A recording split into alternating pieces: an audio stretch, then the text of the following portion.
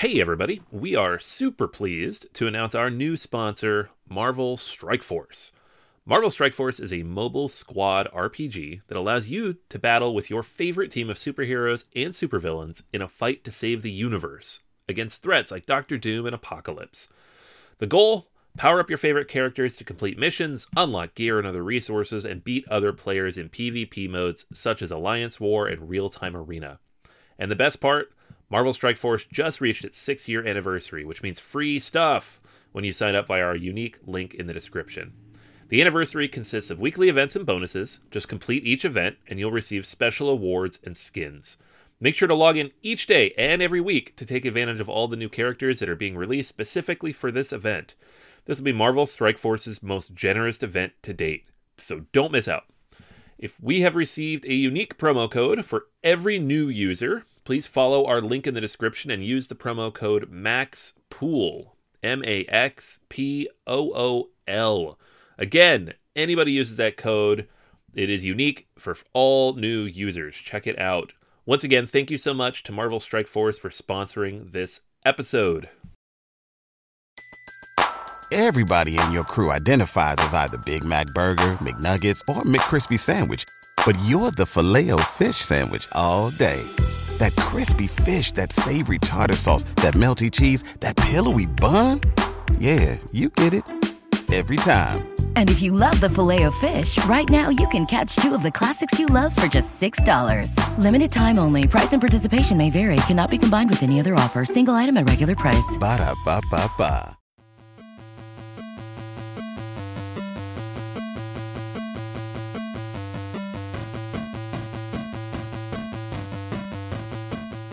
Welcome to Board Gamers Anonymous, episode 143, Upgrading from Casual to Gamer. We'd like to thank our Patreon backers for helping us bring you an ad-free episode.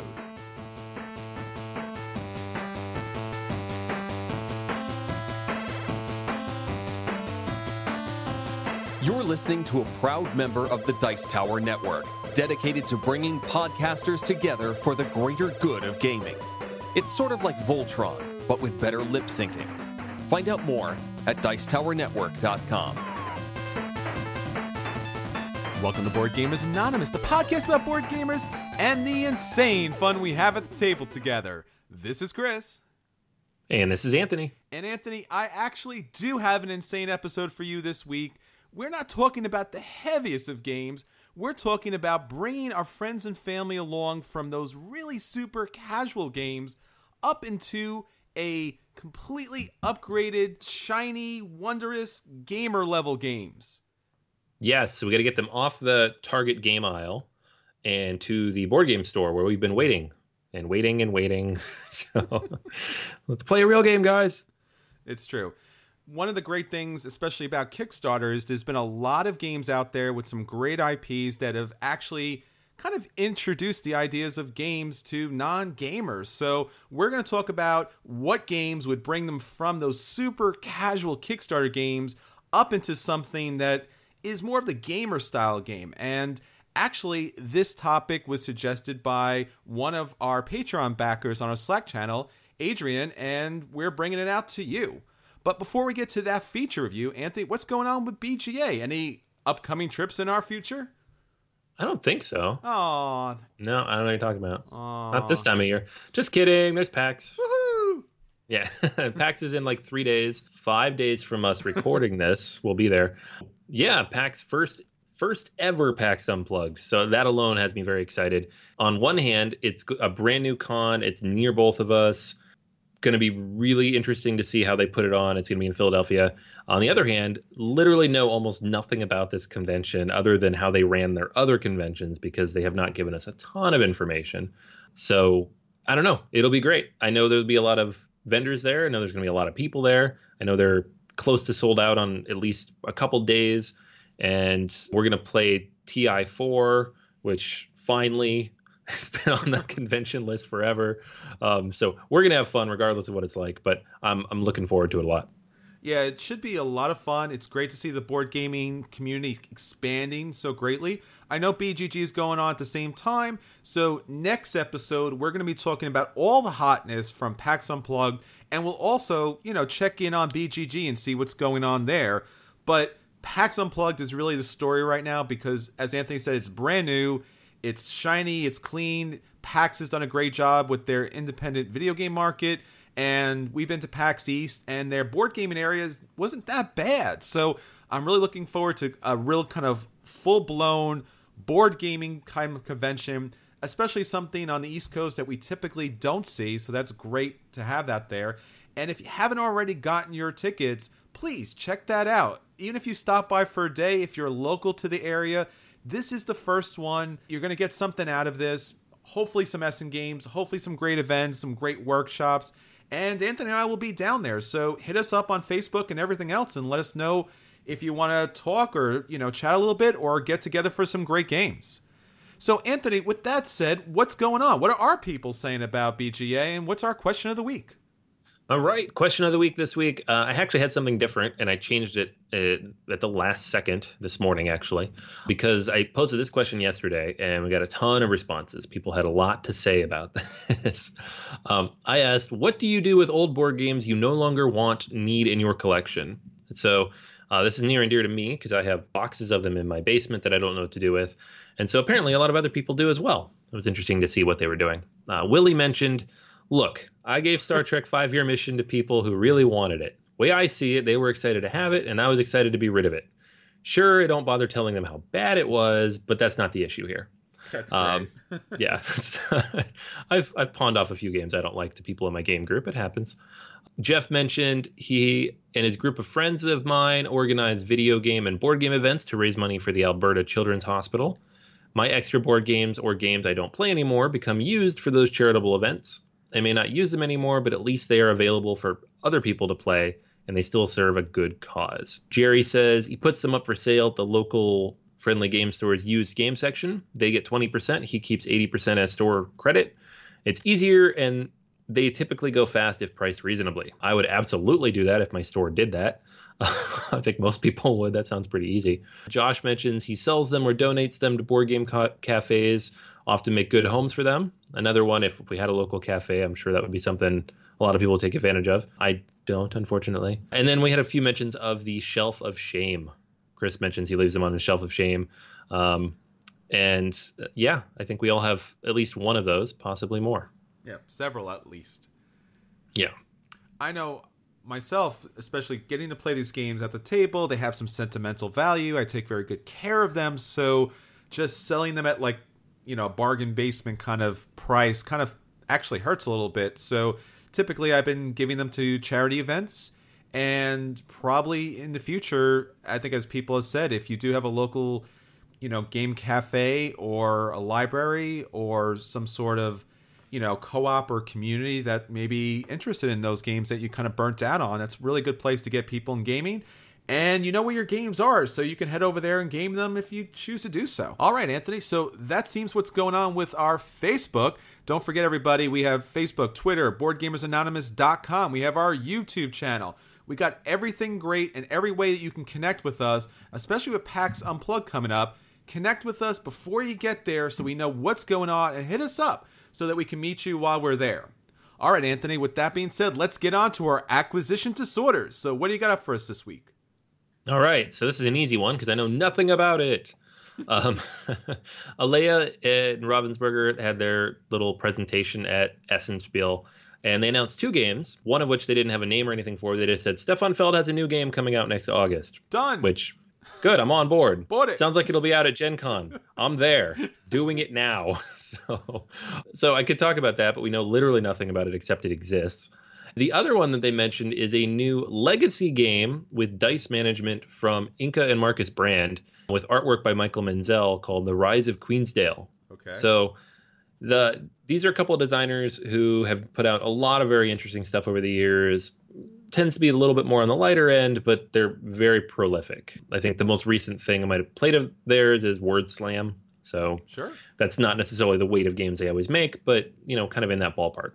So this one, they're looking at 45 to 60 minutes, which is what you'd expect from a legacy game. And again, I'm looking at the BGG page here, so I don't know a ton about it other than what was put in kind of the presentation notes. Based on the designers, based on the presentation and the artwork, it's it's kind of that medieval style look that you get in like Legends of Andor from Menzel. Looks really cool. So, and I'm a big fan of legacy mechanics in general, and especially taking new mechanics and mixing them in there, like dice rolling and worker placement. I'm really, really excited for Charterstone for that reason. So I'm interested to see what they do with this, and they've probably been working on it for a little bit. So this is one that I will be checking out. I think they said it comes out in Germany in the spring and the US in also August. So this might also be a Gen Con release, although all of that always depends on things being done on time. So we'll see. Well, we got our fingers crossed that hopefully something of that level actually does reach us. That'd be great. All right, well, I want to talk about a game that recently debuted at Essen, and hopefully it'll be landing at PAX Unplugged. It's a small little game. It's literally called Pocket Mars. Now, what's interesting about this game is, right off the bat, is the IP. I do love space games, do love Mars games. I know Anthony does too. And basically what you're doing in this game is you are trying to take your astronauts from Earth, get them on your ship, get them over to Mars, and then if you can, place them such that they'll take officer roles and you'll score additional victory points.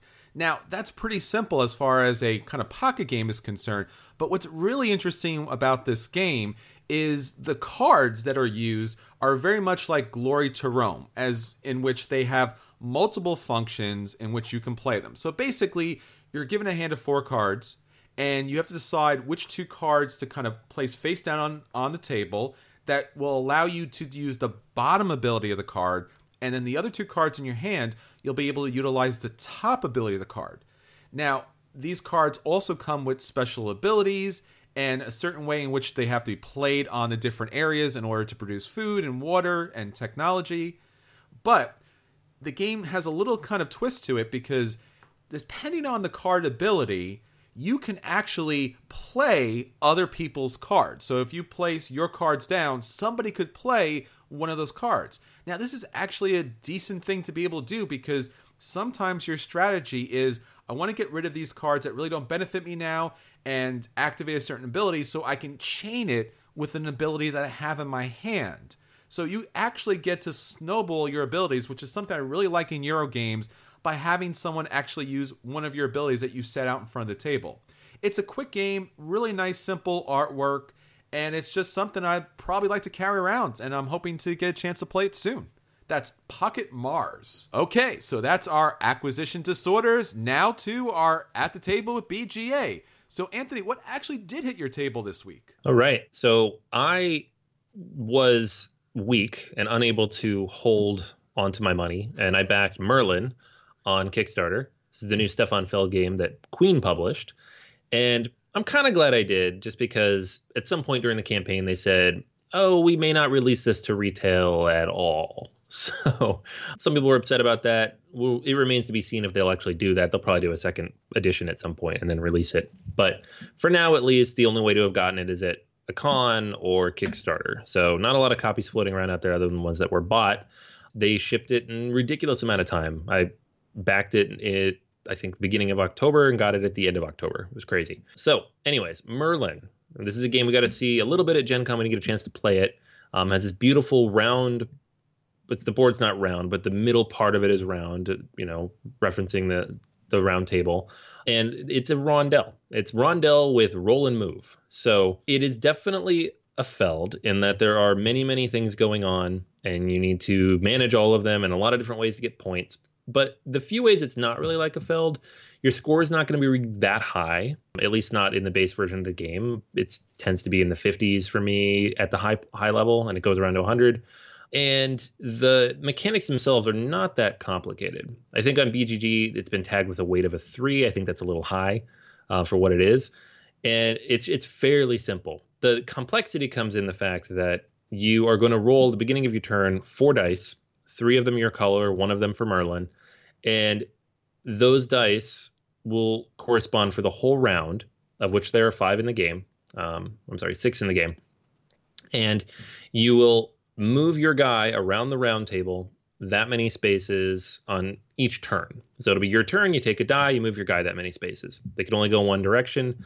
So you have a limited number of options. Now, there are a few ways that you can break that. There's these little flags you can pick up. and they let you go backwards if you spend them, or flip to the other side of the table, or take an action from somebody else's location. So it's not really roll and move, but on a very basic level, it's just that. Now, in terms of the actions you can take, there are locations you can go to, different nations, basically. And when you land there, you can place one of your workers, and your workers will give you one of four things. They'll give you a trade good, they'll give you a banner, they'll give you influence on that spot, or they'll give you a shield. And you need most of those things for various things. The shields you absolutely have to have at some point to repel traders that are going to come out. So also not really like a Feld game. You can get negative points if you don't pick up these shields or do something to mitigate those traders. 3 times in the game, you're going to have 3 traders come out, which is a negative 9 points if you don't do anything about it. And so that's something you're going to have to do at some point. The influence is important because there are other spaces on the board that let you take actions based on where you have influence. The influence also scores later. The trade goods are important because you turn those in to build on a separate map that's off the board, which feels kind of tacked on, but it's kind of necessary, I think, to have that 4th component in there. And then the flags give you those bonus breaking actions that let you tweak and mess with how you are moving around the board. So everything is important, and you have to manage which things you get and where you get them and how you get them. Now, the majority of the point scoring you're going to do is going to come from these cards, these mission cards. The mission cards will have a variety of different conditions on them, and they will say, okay, you need to have influence in the blue area, and you need to have the orange flag, and you need to have the eagle shield. So you need to collect those things, and once you have those things, you turn in the mission, you score those 3 points.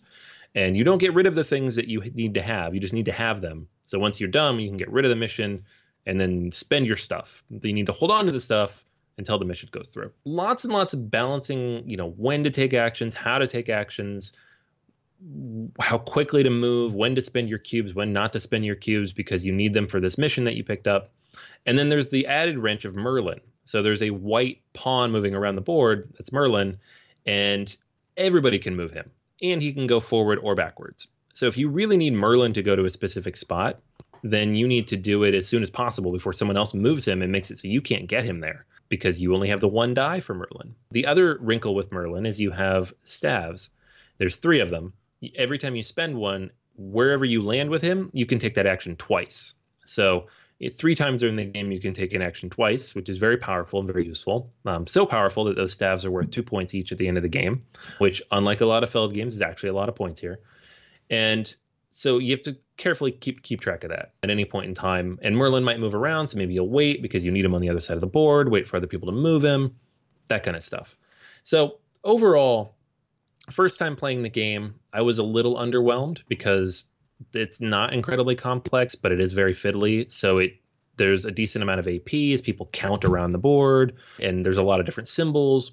Almost all the symbols overlap to some degree. So there aren't actually that many actions here, but there's a lot of things on the board to look at. So the first time through, everybody's just kind of staring at it. Second time through, had a lot more fun with it. Felt like it was, flowed really smoothly. The game is not too long. It was about an hour and a half, which is pretty good. For the weight of the game. Still felt a little funny about that map off the side of the board because it doesn't really do much other than score you points later. Third time through, added in, there's an expansion that comes with the game that allows you to basically pick up special powers based on the mission cards you play. So instead of scoring a mission card, you can look at the bottom left corner and say, I'm going to take the power of this guy on my own special little board here. And then those things break the game even more. Like, when you build, you can build 2 at a time. Or when you move, you can move this extra thing. Or every time you complete a mission card, you get an extra point, which adds up a lot. So I think that's necessary. It's tough to say that because the first time people play, throwing that extra iconography in there is almost too much. But an initial play with this game without it just feels, incomplete. It feels like that was part of the game and they took it off because it was too much to teach everybody, which I feel like is something you could have fixed in development, made it just a little less stuff to try to sort through to get this in there. There's also a Queenie that came with the game. I don't know if that'll ship with it in the future. I haven't played with that in the game yet, but I've heard people say it adds to it as well. So Merlin's one of those games I really, really, really wanted to love because it's a Feld and you always want to love his games. And somehow this game I don't love it. I don't hate it. It's rare for a Feld to kind of fall in the middle like that for me. I usually really like them or I just don't. but it's a strong play for me. It's not really a buy yet. I don't regret purchasing it. I'm going to keep it in rotation because I'm enjoying playing it. But at the same time, it doesn't feel like it's, reinvented the rondelle or reinvented this, the dice placement aspect that he utilizes.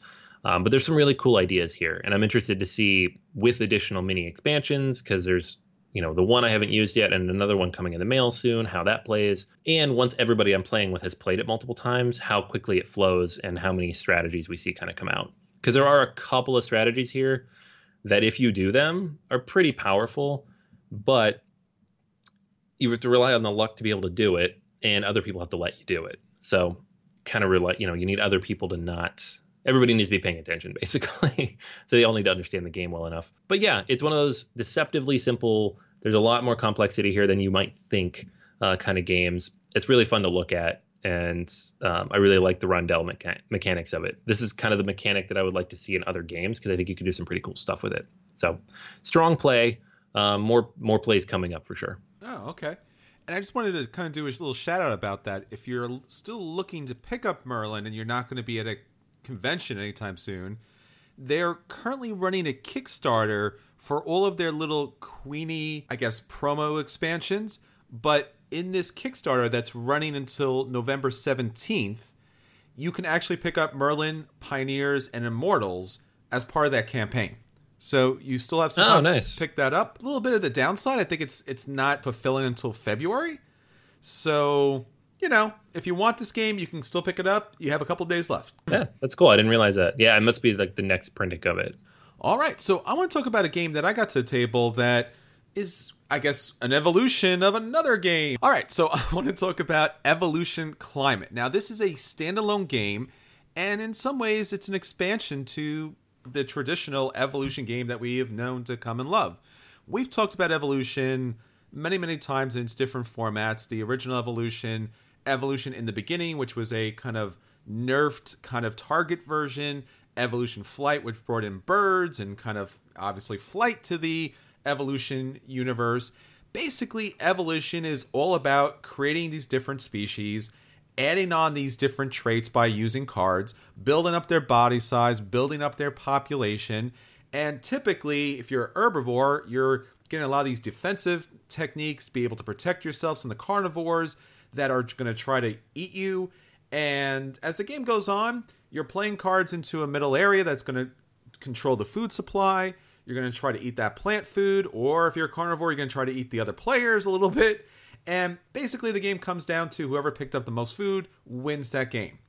Now, in Climate Evolution, what you're looking at here is basically, and I can't believe I'm actually saying this, I've seen these expansions before. Typically, these expansions are global effect cards.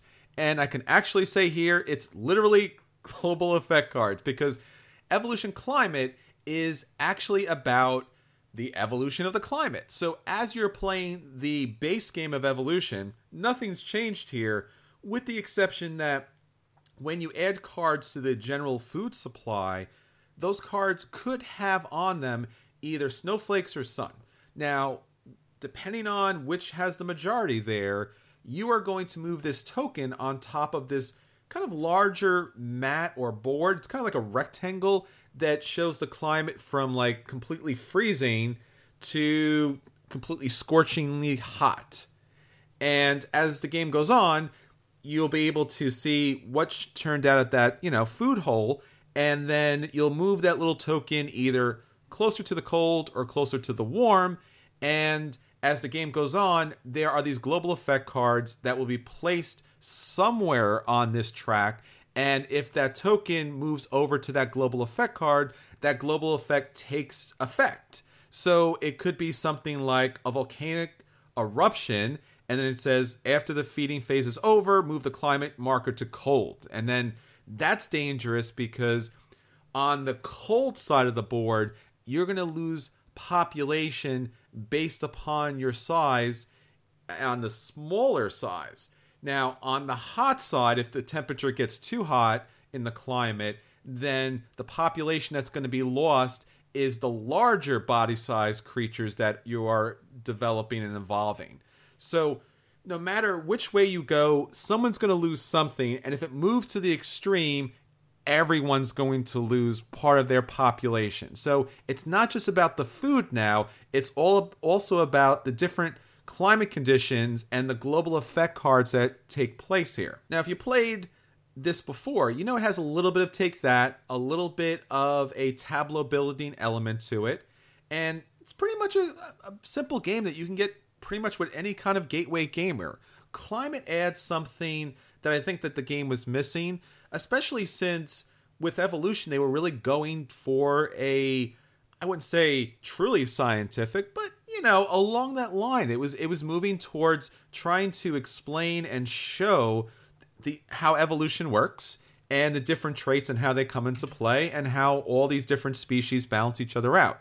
So adding climate does a lot for this game, and where typically evolution was a play, and I thought you should sit down and play the game, climate brings it up to, I would say, a buy, because it just adds something more strategic to the game that it just did not have before.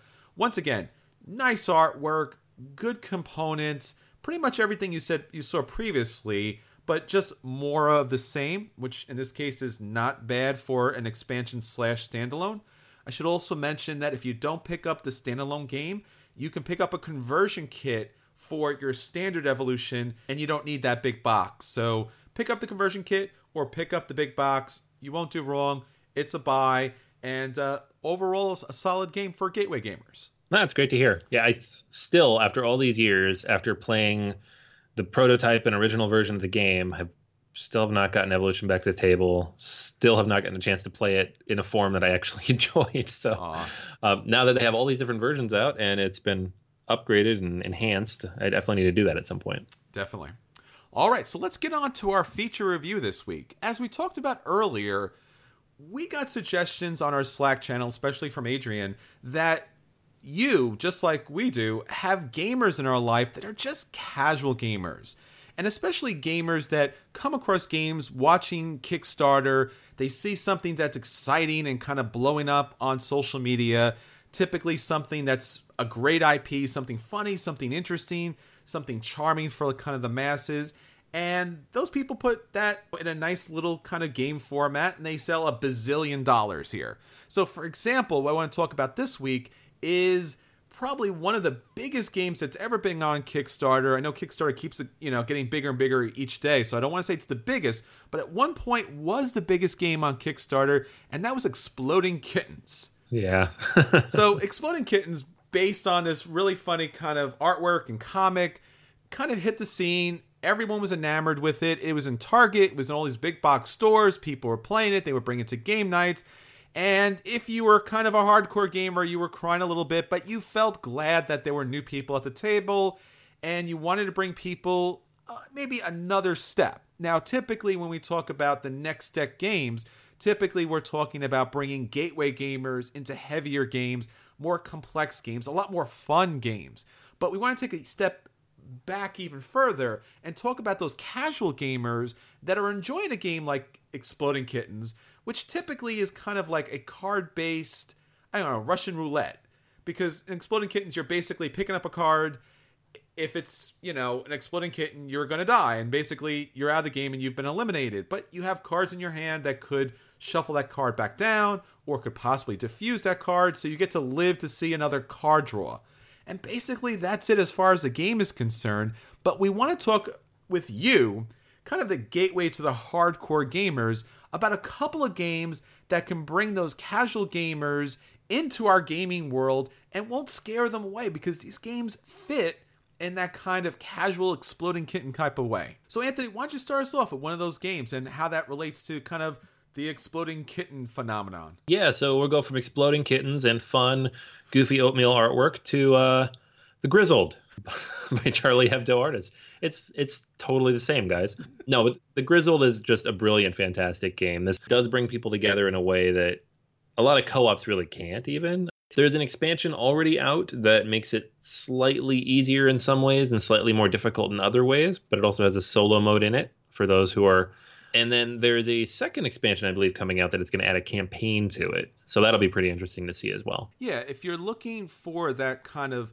player elimination situation where basically it's all about playing cards at the right time to avoid blowing up, the Grizzled is just like that, but if you blow up, everybody blows up. So you got to kind of play strategically in order to kind of save the group. So it takes that kind of like blow up in your face type of exploding kittens mechanic and makes it a group phenomenon. And once again, great artwork, great game, brings people from that casual game and with those mechanics that they know into the next level.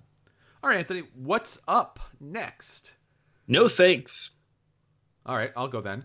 That's the name of the game. Oh. Yeah. No thanks is just this fantastic little card game. It's you're basically, you have a certain amount of chips in your hand. You place them on it.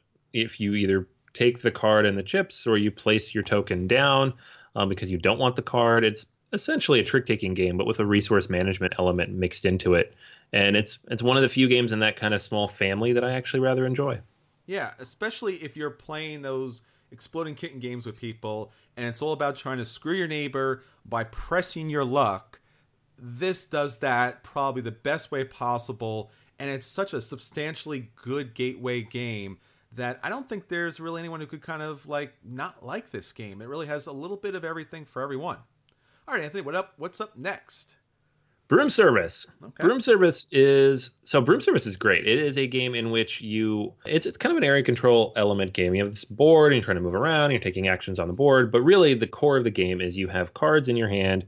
Everybody has the same cards, and you're playing certain ones to take certain actions and either go brave or you go cowardly. But the trick is if somebody else goes brave after you, then you don't get to do anything. So it's not, and the brave actions are better by far, but there's a risk to it. So there's always that kind of gambling, press your luck element to it, especially if you go early on. You're not going to want to go brave because someone else is going to go right after you. But if you know other people have no reason to play that card, then maybe you're safe and you can get away with it. So it's a very interesting kind of trying to get in other people's heads and think through and manipulate when you play your actions and how you play your actions so that you can take as many of those brave actions as possible, because that's the way you're going to be able to get the most actions and do the most things on that board.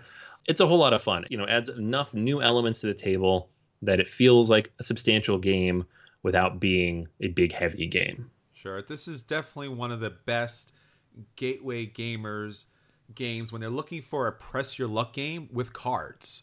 So if you got somebody who loves to kind of push their luck and let it blow up in somebody else's face, this is probably the best game to kind of bring them along. All right, so what's up next is Deep Sea Adventure. This is a little tiny box game. It's so adorably cute that those Exploding Kitten fans will definitely want to get in on this. And this is from Oink Games. And basically, you have this little submarine, and you have this little treasure trove that goes deep into the ocean. And you and everybody else are divers. So you're going down this little road to get treasure and get it back up to the submarine. Not a problem, right? But here's the thing.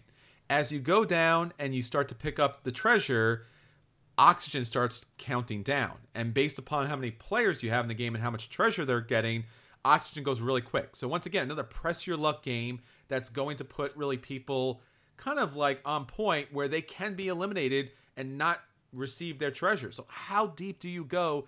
It makes a big deal here, because if you want that big score, you got to go really deep on this Deep Sea Adventure.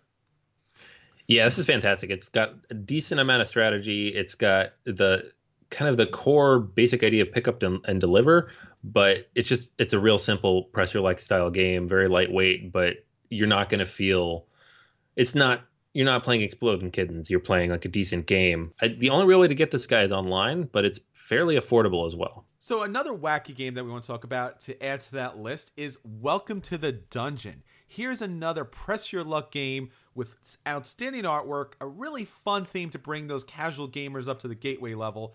Basically what you're doing here is you're all adventurers going down to the dungeon. You're trying to get all this treasure, but you're trying to press your luck against all these baddies that could possibly be in the dungeon. So you got to make a decision. Do you want to take and get all this equipment, or do you want to put bad things in the dungeon? So you're putting stuff there, you're taking stuff away. people are not sure what's in there, and your loot is helping or hurting you based upon what stuff is down there. So it's a great press your luck game, a great elimination game, just like Exploding Kittens, and just a good kind of fun game. Yeah, I mean, there's just a little bit of like any good bluffing and press your luck game, there's a little bit of guessing here, but the game is so short that it's not like you don't feel punished if you guess wrong or if you just make a bad move or if you just get hurt by the draw. It's quick, it's fun, it's accessible, and you can play like 4 or 5 rounds of it in an hour. Sure. And finally, I want to talk about a game that's probably a little bit more on the heavy gateway level, but typically when you play Exploding Kittens, it's a very take that type of game, and you want to see that game blow up in someone's face. So I want to talk about Cult Express. Now, this is a programming game that, let's be honest, lets you shoot your friends, steal their gold, knock them across the train cars, and, it's kind of a fun, whimsical type of game. The artwork is great, the programming is not difficult at all, and it's just one of those kind of games that when they get to see that train that's all built up and get to place their characters and move their characters around that train, they're going to fall in love with this game. It's got great table presence, and it's really going to bring those casual gamers up to the next level. Oh my gosh, yeah. You just pull the train out and people are like, I'm in, what is it? Doesn't matter, I'm playing. It's a toy, you're playing with a toy. That's great. Lots of great expansions for this too. It's not just this, core experience. If people really enjoy it, you can add pieces to it and kind of build it out into something a little bit more. Absolutely. All right, so that is 6 games to help bring your casual gamer friends, especially if they're Exploding Kittens friends, and I know they're out there, to the gateway level gamers. We want to bring them up slowly. We want to respect the fact that they love those casual games and bring them up to the gateway level because there's so much great stuff up there. These 6 games should bring them up to that next level, and then we can talk about the next step games later. All right, until next time, this is Chris. And this is Anthony. And we'll save you and your casual gamer friend a seat at our table.